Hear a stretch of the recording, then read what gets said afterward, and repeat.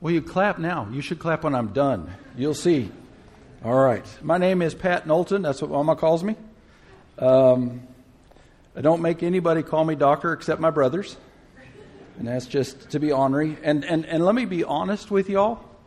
Doctor is actually a step down. People think a terminal degree, that's amazing. But see, before my wife had to call me master. Now she just has to call me doctor. So, it's kind of a step down. So it's not a big deal. Anyway, thank y'all for having me today. I need to warn you that they searched high and low to fill this pulpit and couldn't. And so in desperation, they called my brother. Not me. They called my brother. And they said, "Can you help us?" And he said, "Well, there's this one guy I know, but he's not really very good. And you can call him and see if he's available." And so I'm here. So if I'd known, Matt, you were going to be out of the hospital, I'd have just put a chair up here and let you go for it. It's all right. So, well, if you have your Bibles this morning, turn with me to, as we said before, Genesis chapter 6 and verse 9. What would you think of a preacher who preached in his same church his whole life and had 0 converts? Not one baptism his entire ministry. What would you think about? Would you look at his resume if your church was empty and go, 47 years in the same church and not one baptism? What would you think about that preacher? You'd think, well, he must not be very good, right? Not one single baptism. Well, in 2 Peter chapter 2, verse 5, Peter calls Noah a preacher. Peter calls Noah a preacher of righteousness. He spent his entire life preaching righteousness. And how many people got on the boat with him? Just his family. No converts. And we're going to talk more about that in a minute. But I want you to remember, the important thing to remember today is it's not about what you do. It's about obeying. We get busy doing church stuff and we forget to bring God along with us. And we'll talk about that. So let's read this again. Genesis chapter 6 and verse 9. These are the records of the generation of Noah. And Noah was 3 things: a righteous man, blameless in his time, and he walked with God. Help me understand that first phrase. Noah was what? A righteous man. But doesn't Romans 3:10 says there's none righteous, no, not one? Matter of fact, Scripture tells us there were 4 righteous people. Noah was one. John the Baptist's parents, both of them, were declared righteous, and so was Jesus' stepfather. In Matthew chapter 1, and Joseph, being a righteous man, sought to put Mary away privately.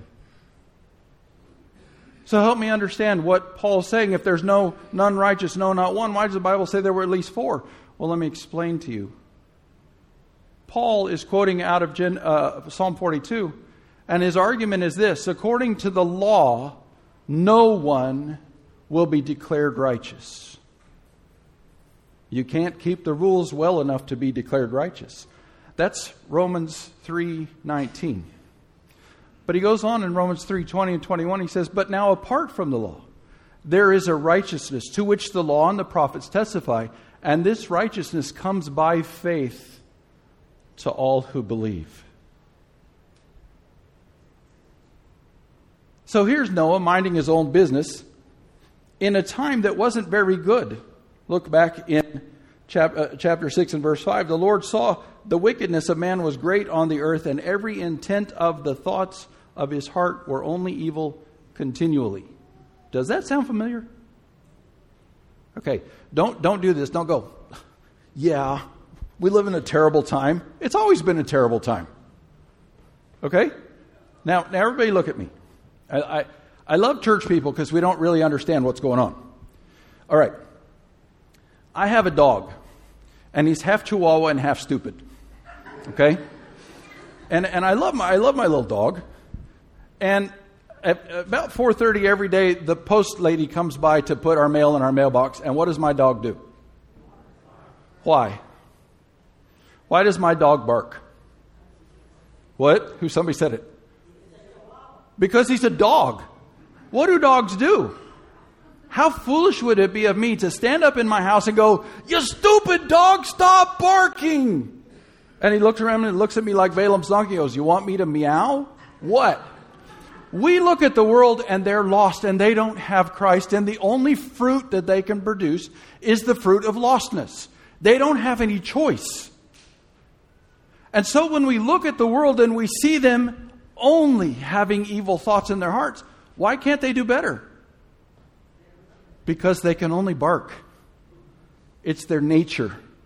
And until God changes their nature, they can't do anything different. So Noah's living in a generation just like ours. And just like every other generation that's been on the face of the earth. Because doesn't King Solomon say there's nothing new under the sun? If they weren't having all of those terrible things that we see in the news today, back in the old days, then why did God make laws against them? Because they were doing them too. Lost people do lost people things and they don't change. And yet Noah is declared righteous in his generation. So his society was horrible. What about his family? Do you know anything about his family? Who was Noah's great-grandpa? Enoch. You remember Enoch? Enoch and God were out one day having a good conversation, and God looked at Enoch and said, "Hey, you want to come home for dinner?" And Enoch said, "That'd be great." And he walked with God, and what does the Bible say? He was not. And what was Enoch's wife doing that night? "Where is that man? I swear I've had dinner on the table for 30 minutes and he's not here. Where is that man?" But who was Enoch's son? Methuselah. What do you know about Methuselah? He lived to be 969 years old. He was the oldest man in the Bible. I got that trivia down. Hey, you win. So you start in Genesis chapter 5, verse 1 with the timeline. And you put down year 0, and then you start adding things up. Abraham, Seth, you go down the line. You know what year Methuselah died in? He died in the year of the flood. The exact year of the flood. And you know who Noah's dad was? His name was Lamech. He died 5 years before the flood. And how long did Noah preach? About 100 years. So despite the corruption of his society and despite the corruption within his family, he was still righteous. Because it had nothing to do with his society and very little to do with his family and everything to do with his relationship with God. So when we start looking around at the world and we go, "Well, the world's pulling people away." No, they're not. People are going where they want to go. Are we representing Christ in such a way that they want to come to Him? What is Jesus' view of evangelism? "If I be lifted up, I will draw all men unto me." Are we living that Christian life? Well, we think to ourselves, how? I can't. I'm not righteous. A couple of things. What did I just read in Romans 3:21? He says, "Now, apart from the law, there is a righteousness to which the law and the prophets testify. And this righteousness comes how? By faith to all who believe." Now, what is faith? I know. We're all going to quote Hebrews 11:1, right? Faith is the substance hoped for and things not seen, right? No. Faith is a belief that's so strong it motivates you to action. Think about a fisherman. You ever seen a fly fisherman? Does he catch a fish on every cast? No. Why does he keep casting? Because he believes he's going to catch a fish on every cast. That's faith. What does your faith motivate you to do? Well, I go to church. Great. What else? See, this faith, this righteousness comes by faith. Did you ever read 2 Corinthians 5:21? We know the first part of it. It said, "He made him who knew no sin to be sin on our behalf." Do you know what comes after the "so that"? So that we might become the righteousness of God in Him. God did that to us. The faith that we display towards God, He imputes righteousness to us. He says, "This is what I declare you to be, righteous." So now if I were to stand up here in this pulpit right now, and I'd say, "How many of you are righteous? Raise your hand." Every one of you that's entered into a saving relationship with Jesus Christ needs to raise your hand. And you go, but you don't know me, Brother Pat. Yeah, and you don't know me either. She laughed because she knows me.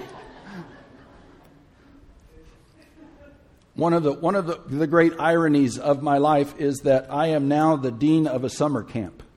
You know what that means, the dean of men of a summer camp? You know what that means? I'm the policeman of 400 third through sixth graders. You know what happened to me my last summer at summer camp? I got kicked out of 2 of them in one summer. Is that not irony? I wasn't a Christian, but I was still going to church camp because that's what you did back then. See, I know who I am. I know what I am. And I see all my warts and my scratches and everything else. But what does God see when He declares me to be righteous? He sees His righteousness in me. And I'm telling you this morning, just as God saw Noah as righteous and declared him to be righteous, He looks at His children through the blood of Jesus Christ and He says, this is what I declare you to be. Accept that truth in your life. And stop listening to Satan say, you're not worthy and you're not righteous. Because what you're doing at that point is just discounting the blood of Jesus. Now, that's the declaration of righteousness. What about the practice of righteousness? You all have your Bibles with me. I want you to turn to 1 John chapter 3. I want you to turn with me so you can see it for yourself. 1 John, it's way in the back, just before Revelation. Chapter 3. I'm going to start reading in verse 7.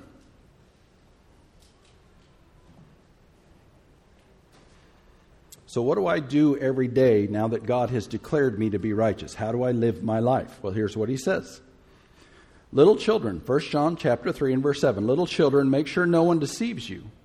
The one who practices righteousness is what?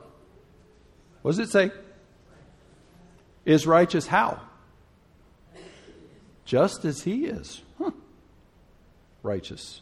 That's an interesting statement. The one who practices righteousness is righteous just as he is righteous. And the one who practices sin is of the devil. And the devil is sin from the beginning. Son of God has appeared for this purpose, to destroy the works of the devil. So what is righteousness? We need to know what that is. It's doing the right thing for the right reason. I live out in the middle of nowhere. How many of you live there? Okay. I live so far out in the middle of nowhere, we don't have cell service. You have to go out into the woods, through the woods, into the sticks, through the sticks, into the boondocks, and then you get to my house at the end of that road. It's the truth. We live in the middle of nowhere. Out there are stop signs.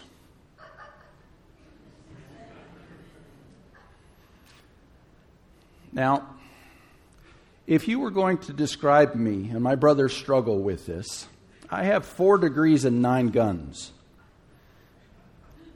Let that settle. I have 4 degrees after high school and 9 guns. My brothers call me an educated redneck. What do rednecks teach you about stop signs? If they have a white line around the outside of them, they're optional. Have you ever heard that? That's because you're not a redneck. All the rednecks in here going, yeah, I've heard that before. So it would be easy for me just to drive down that road, and there's nobody out there, hardly ever. You know, I might scare a cow or something if I just drove through the stop sign.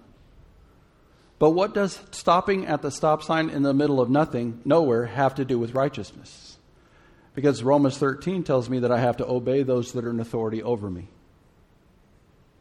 And God says if you're faithful in the little things, you'll be faithful in the big things.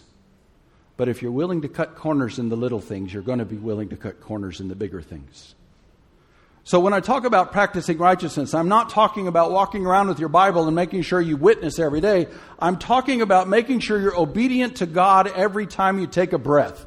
What did God call Noah to do? Build a boat. A big boat.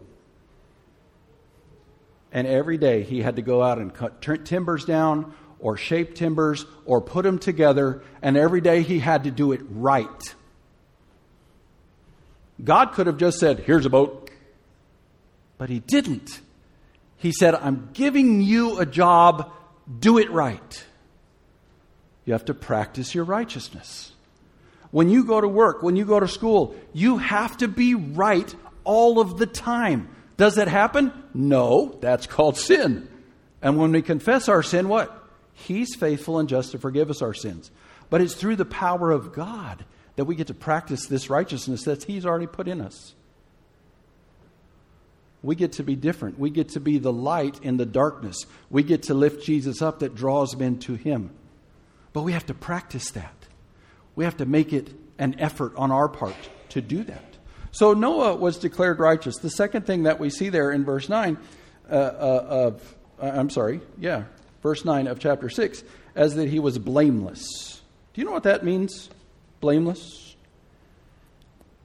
This word in the Hebrew, if you care, I know you all speak Hebrew to each other all the time, is tamim. And it's the words that were used of the sacrifices in the Old Testament. What kind of sheep were you supposed to bring before God? One without spot or defect. One that was blameless, perfect. Noah was declared blameless in his time. That's what the Bible says. What about you? Anybody know what Ephesians 1:4 says? He chose us in Him before the foundation of the world to be holy and blameless in His sight. It's always hard for me to stand up when I hear that. I'm not blameless. Are you? I am because of the blood of Jesus. Where does Satan spend his time? According to Scripture, where does Satan spend his time? Go to Revelation chapter 10.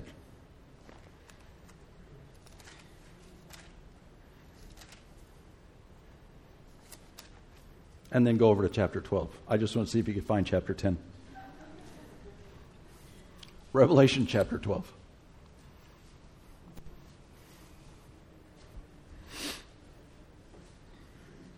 Revelation chapter 10.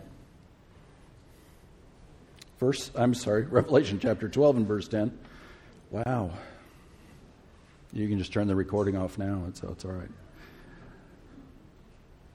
Revelation chapter 12 and verse 10. Then I heard a loud voice in heaven saying, now the salvation and the power and the kingdom of our God and the authority of His Christ have come.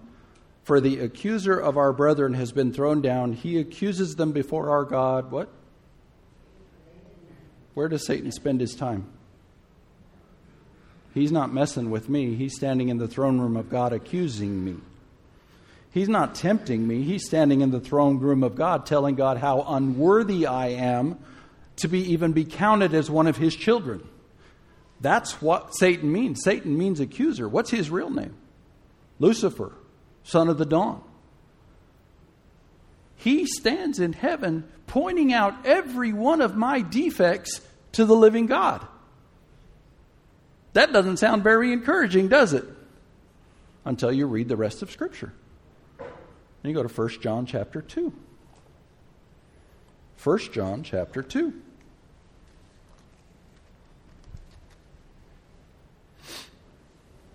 Verse 1. 1 John chapter 2 and verse 1. My little children, I'm writing these things to you so that you may not sin. But if anyone sins, we have an advocate or a paraclete with the Father. And this word means the one who walks alongside. We have an advocate with the Father, Jesus Christ the righteous, and He Himself is the propitiation for our sins. How many of you have used that word propitiation in the last year? Yeah, not me. I got one hand back there. The idea is it takes away the wrath or the anger of God. Jesus is the one who takes away the wrath of God from us for our sins. And not only for ours, but also for the whole world. So Satan stands before God and he says, look, Pat is a horrible person. He says all kinds of terrible things about me. And you know what? They're all true. But what does Jesus do? He stands up and he says, yeah, but I paid for that. You can't charge him for something that I've already paid for.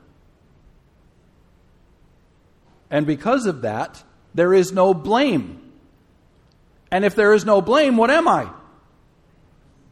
This is not hard. Not because of me, but because of Jesus. So when I stand before God, I don't have to stand there like this. Oh, I'm in the principal's office again. I'm in trouble. I don't even want to talk to you. I'm so embarrassed. No, I can walk up to him and say, thank you. I know I'm messed up and I'm sorry. And we can talk about confession in another sermon or whatever. But the answer is, I know what you did for me, and I will acknowledge that truth. That you made me blameless before God. And there is no wrath left to be put on me because you are the one who took the wrath for me. Everybody just go, wow. That's a religious word. You can say that in church. Isn't that amazing? Do you not understand what God did to you? First of all, He made you righteous. And then He took all your blame away and put it on His Son. He made Him who knew no sin to be sin. That thing that God hates. So that we might become the righteousness of God. And now He stands before God while Satan's accusing you, and He says, I paid for that. I've destroyed the works of the devil. You have no stay here. Get out of this court, Satan. This boy is blameless before me. Thank you, Jesus. And finally, and this is the hardest one. So Noah was righteous. He was blameless. And what was the last one? He what? He walked with God. What does that mean?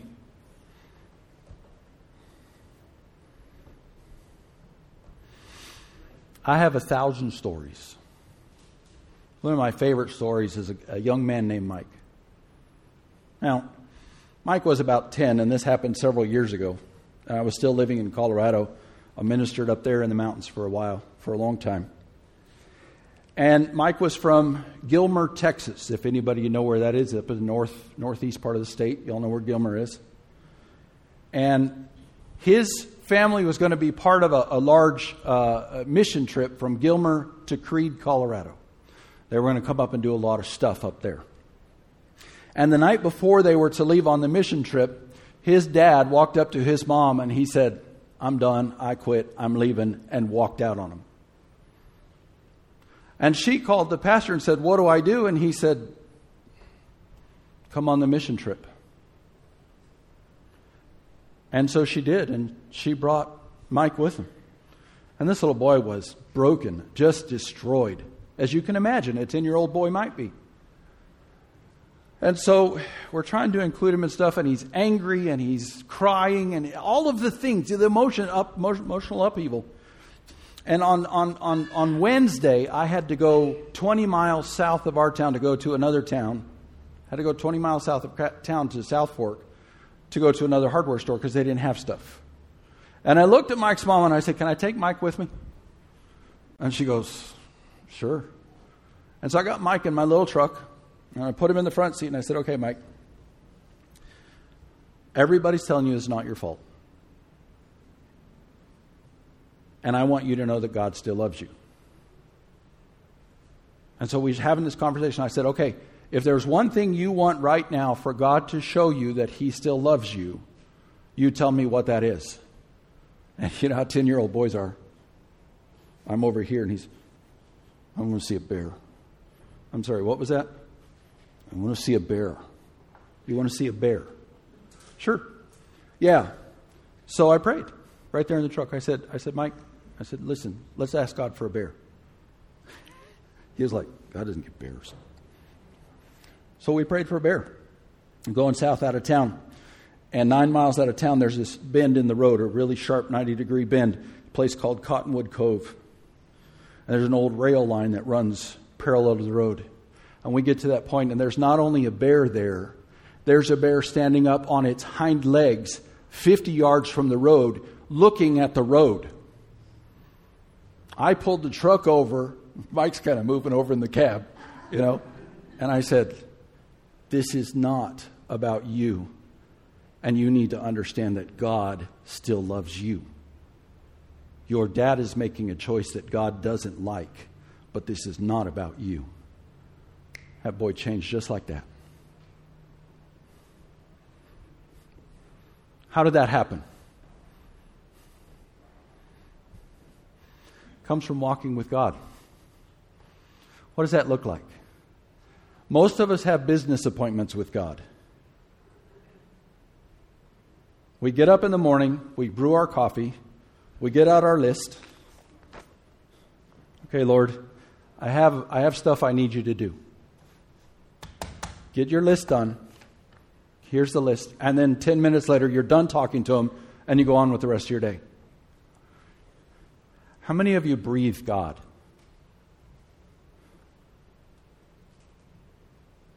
I don't have a prayer list anymore. People say, well, what about all the sick people? God knows they're sick. And he's more worried about them than you are. Well, he's not worried because he knows the outcome. What about the lost people?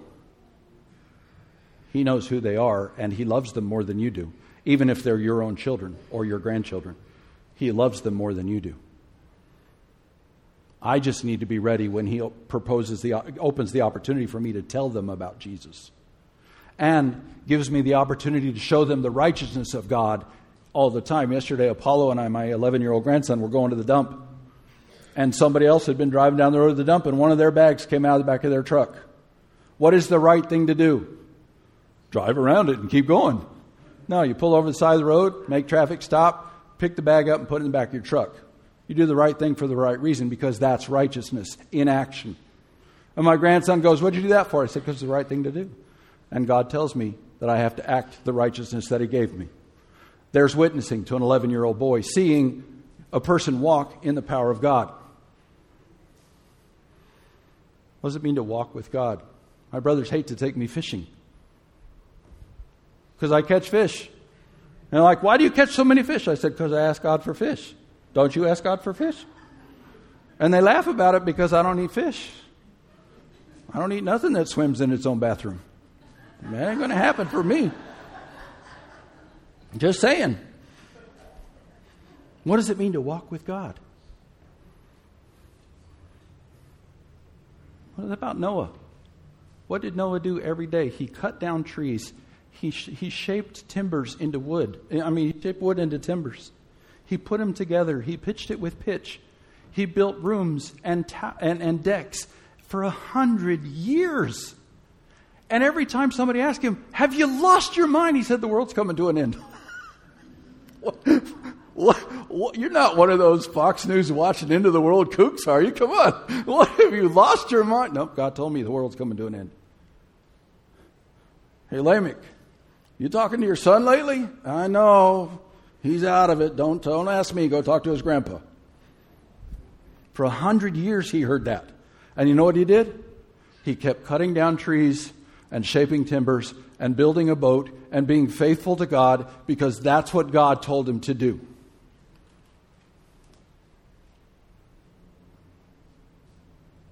And the world was saved because he did that. You are here because he obeyed God.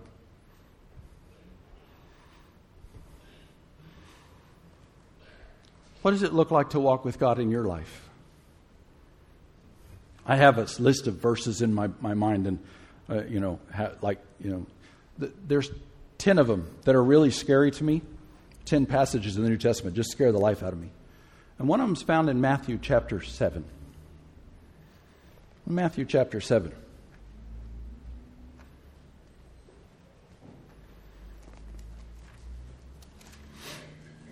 And we'll finish with this. Verses 21 through 23.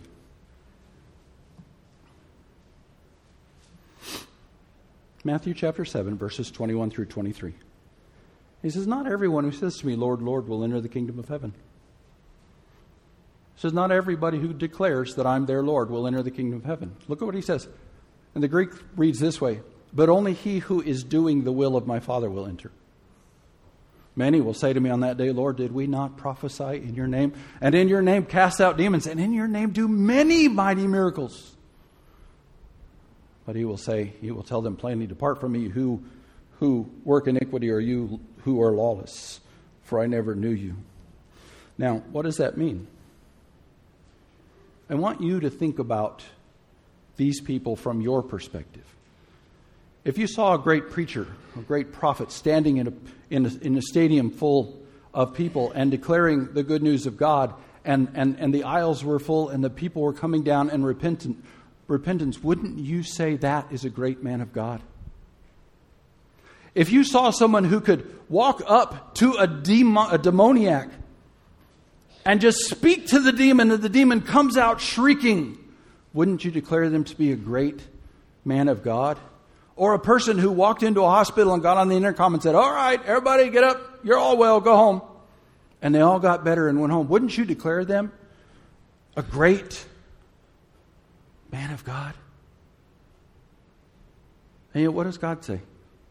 Two things. One, you weren't doing it in my will. It says, not everyone who says to me, Lord, Lord, will enter the kingdom of heaven, but only he who is doing the will of my Father will enter. And the second thing he says at the end of verse 23, and I will declare to them, I never knew you. When was the last time you just had a cup of coffee with God? No agenda, no condemnation that you're feeling within yourself. That's not scriptural. Romans 8:1. For there is now no condemnation for those that are in Christ Jesus. No wanting to get something from God. Here's my to-do list, God. Just a cup of coffee. Sure is a beautiful morning, Lord. Why'd you paint those birds that color? Have you noticed the flowers in the field today? The yellow ones and the red ones. We noticed them when we were coming down. Have you ever noticed that God's colors don't clash? Do you know why I wear blue jeans? This is the only color that goes with every other color on the face of the earth. And I don't have to ask my wife, does this match? I wear these because it matches everything. Okay? I can't match colors. I have about 7 colors in my palette. But God has millions, and they don't clash. You can put an orange flower and a red flower next to each other. They don't clash. You ever sat there and go, that is so cool? I was swimming one day in the ocean, about 30 feet underwater. Yes, I'm scuba certified. I know it's weird, but I do it. And I'm swimming along, and I had this thing on my bucket list to see a barracuda. I've seen sharks. I grew up in the Gulf Coast. I've seen sharks my whole life. It's no big deal. But I've never seen a barracuda up close. And I'm swimming along, and over here on my right, there's this herd of fish. I know it's a school, but it's a herd of fish. And it swam up, and they were purple. I mean, I've never seen purple fish. I didn't even know God made purple fish. Did you know that? I don't know what they were. They were purple. And there was about 150 of them. They're all about that big. And so here's all these purple fish. Caught my attention. I was like, that's pretty cool. Look at that, God. That's neat. And all of a sudden, I catch this movement, this little slight movement out of left, and I look over here. And there's a barracuda right here. I'm not kidding. He's right here. And he's going.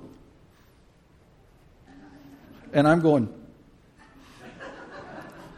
And I'm thinking to myself, God, this is cool. I'm looking at a barracuda. And I know the barracuda's going, God, this is weird. What is this? Look, big red and black thing. I've never seen one of those before. That's weird. And he hung out with me for maybe a minute. It seemed like a long time, but it wasn't. And then he went, see ya. And he went home to his wife and he said, you know what I saw today? I saw this giant red and black thing. I've never seen one before, but I've been talking to God about it, and I've always wanted to see a giant red and black thing. I got to see a barracuda. Why does that matter? Did it change your life?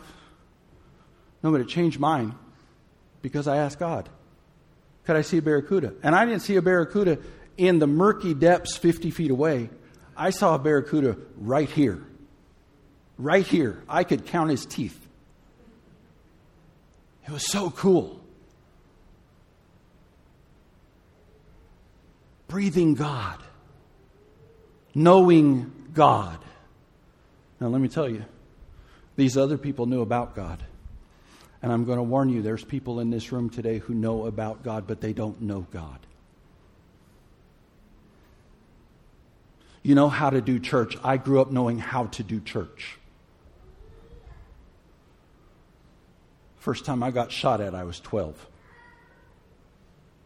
Let that sink in. What's the worst part of that statement? The first time I got shot at, indicating what? There were other times, or I was 12. And yet I was in church on Sunday morning and Sunday night and Wednesday night, and I could recite the Bible verses, and I could beat you at a what did they call those, Bible drills? And I had attendance pins, and I was ornery and ugly inside because I knew about God, but I didn't know God. And my relationship with God was always a fight. I was never good enough because I didn't know God. I only knew about God. Then when I was 26 years old, I was introduced to God. And I told him, I don't know how to do things halfway. Didn't guess that about me, did you? I said, I don't know how to do things halfway. I'm either all in or I'm out. And so I started doing stuff differently. And I started talking to God. And I said, I don't know what you want from me. And he said, I'll show you. Read my word and talk to me. And then I learned to walk with God. I learned to breathe with God. I learned to let God teach me how to pray and tell me when to pray and who to pray for on His timing, not when I set my business appointment with Him. So I ask you this morning, have you gotten to that point with God, or are you still one of these people who knows about God? Oh, you may look religious. You may preach good.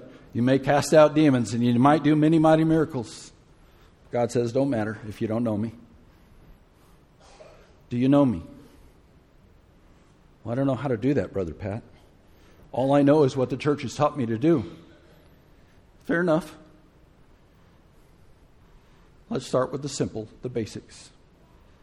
You know that God loves you, right? What is love?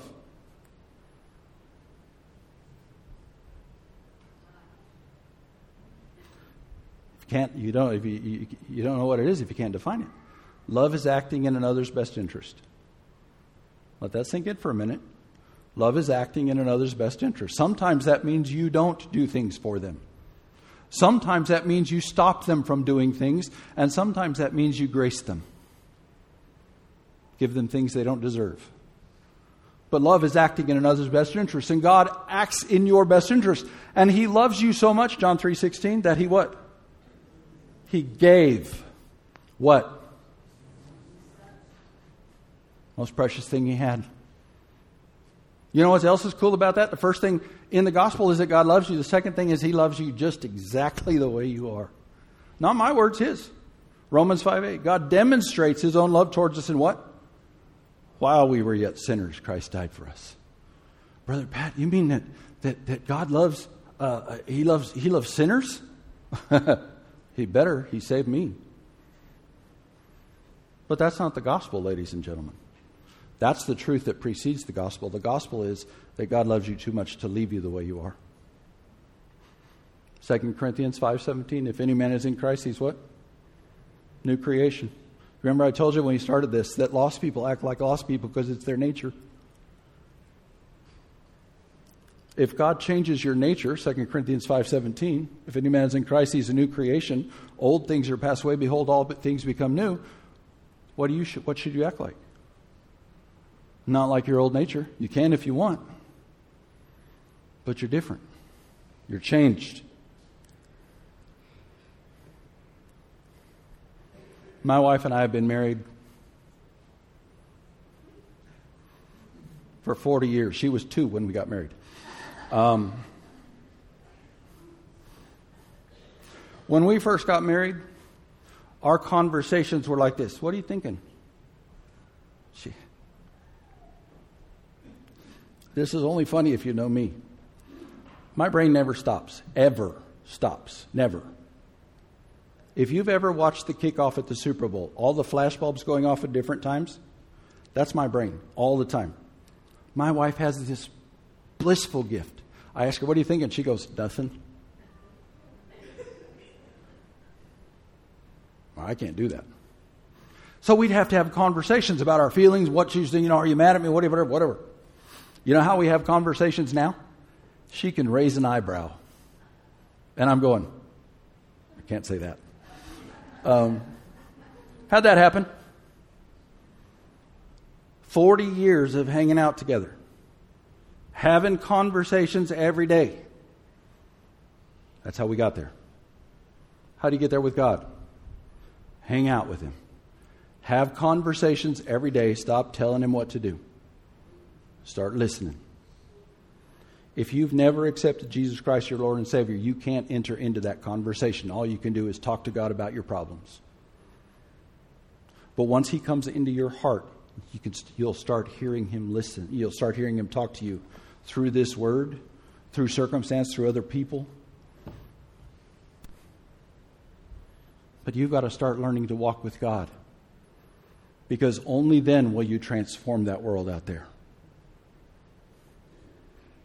Until you let God transform you in here, you will never make a change out there. Noah was called to build a boat, not to be an evangelist. And he was faithful in building the boat. And you are here because he was faithful. Who will be here in the next generation because you were faithful out there? Let's pray. Father, we come before you this morning, and it is our opportunity to humble ourselves before you. Acknowledge who you are. We don't make you king. We don't make you Lord. You are those things. It is our responsibility to kneel before you and accept the truth of who you are.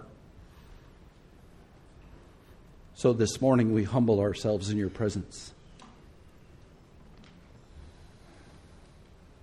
And with hearts full of gratitude overflowing for what you've done for us, we beg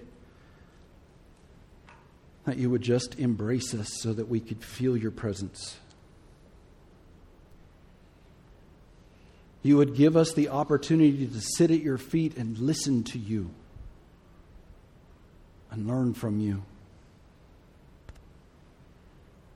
That you would give us clarity of mind to understand your word and know how to build the boat you've put before us.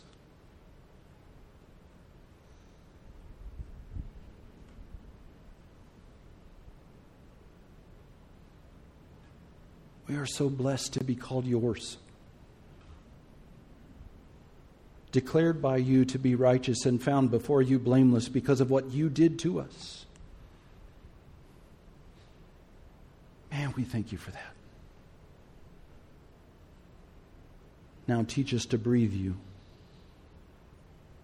Teach us to walk with you, to see you in the folly of chickens and the glory of a sunrise.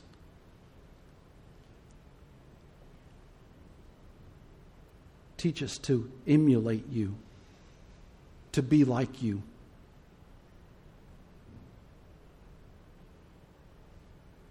We pray this in your name.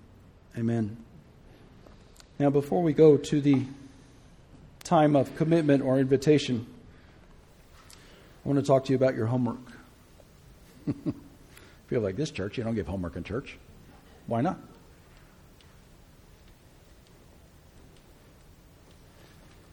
I know I'm not going to talk about the last 7 days. Whatever you did in the last 7 days, that's between you and God. I want to talk to you about the next 7 days. Okay? Who are you? I want you to ask yourself scripturally in the next 7 days, who are you? There's a passage in Ephesians chapter 4 that I want to read to you. It says, "For you were taught with regard to your former way of life to put off your old self. In the power of the Holy Spirit, you were taught to put off your old self, which is being corrupted by its deceitful desires." What do you want? What you want is heavily influenced by this. To be made new in the attitude of your minds, and listen, and to put on your new self, created to be like God in true righteousness and holiness. Stop letting people tell you that you're not able to do that. Because I can do all things through Christ who gives me strength. And with God, nothing is impossible. And the commandment of God is that I have been created to be like Him. And 1 John chapter 1 and verse 6, that we are to walk as He walked. So this week, what I'd like you to do for your homework is I'd like you to just take a breath. Take all of your normal church stuff and set it aside. Get your cup of coffee out in the morning or the evening whenever you have time and sit down with God and say, how do I do that? Could you show me how to be like you? Could you show me how to be happy? Could you show me how to be so full of you that people are drawn to you? Could you do that for me, God?